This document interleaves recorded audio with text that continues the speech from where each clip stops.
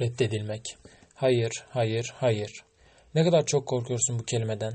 İnsan bilmediğinden korkarmış ya, seninki de o durum. Aslında köpekten korkmak gibi. Ta ki senin de bir köpeğin olana kadar. Başka bir bölümde hayır diyebilmeyi konuştuk. Okursun. Bu sayfanın konusu senin neden reddedilmekten korktuğun. Hayır üzgünüm seninle çıkamam ama... Vah acınası sen değil mi? Halbuki dünyadaki tek sevebileceğin canlı da oydu. Ne yapsak? Sen artık yaşayamazsın bu hayatta. Seni vurmak lazım. Deli misin kuzu sen? Saçmalama. Kendine gel. Nasıl ki seni sevenlerin hepsine aşık olmayacaksan, seni de her sevdiğin sevmeyecektir. Ne demiş Nazım Hikmet? Yani sen elmayı seviyorsun diye elmanın da seni sevmesi şart mı?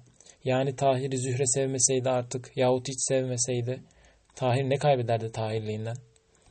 Zaten sorun reddedilmekten korkman. Hiç açılmaman ise o daha vahim. Git konuş, ne kaybedeceksin? Ama adabını bil.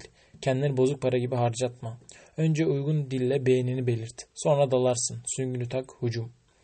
Bizim millette sık yapılan hatadır. Adam gibi niyetini anlatamaz. Aylarca gezerler beraber.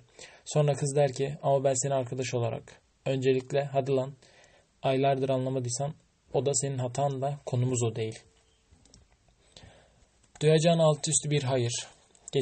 Gece üzerine yattın mı sabah bir şeyin kalmaz rahat ol.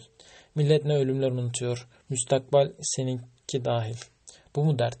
Ama felsefemizi unutma. Yaptığına pişman ol. İçinde kalana değil. Çalışmıyorsan iş bulacaksın. Bulduysan daha iyisine kayacaksın. Sadece saplantılı olma. İlla hep aynı iş alanına ret alıyorsan o zaman başka iş alanını seçme kardeşim. Hayır sen değilsin. Bunu nerede duyarsan duy. Lütfen ama lütfen anlamaya çalış. Neden sen değilsin? Neden seni almadılar işe? Neden o seninle çıkmadı? Neden? Sende farklı ve eksik olan ne? Peki elindeki mevcut malzeme değiştirilebilir mi? Geliştirilebilir mi? Evet ise süper. Hayır ise o zaman hedef değiştir. Alçaktan uç Süpermen.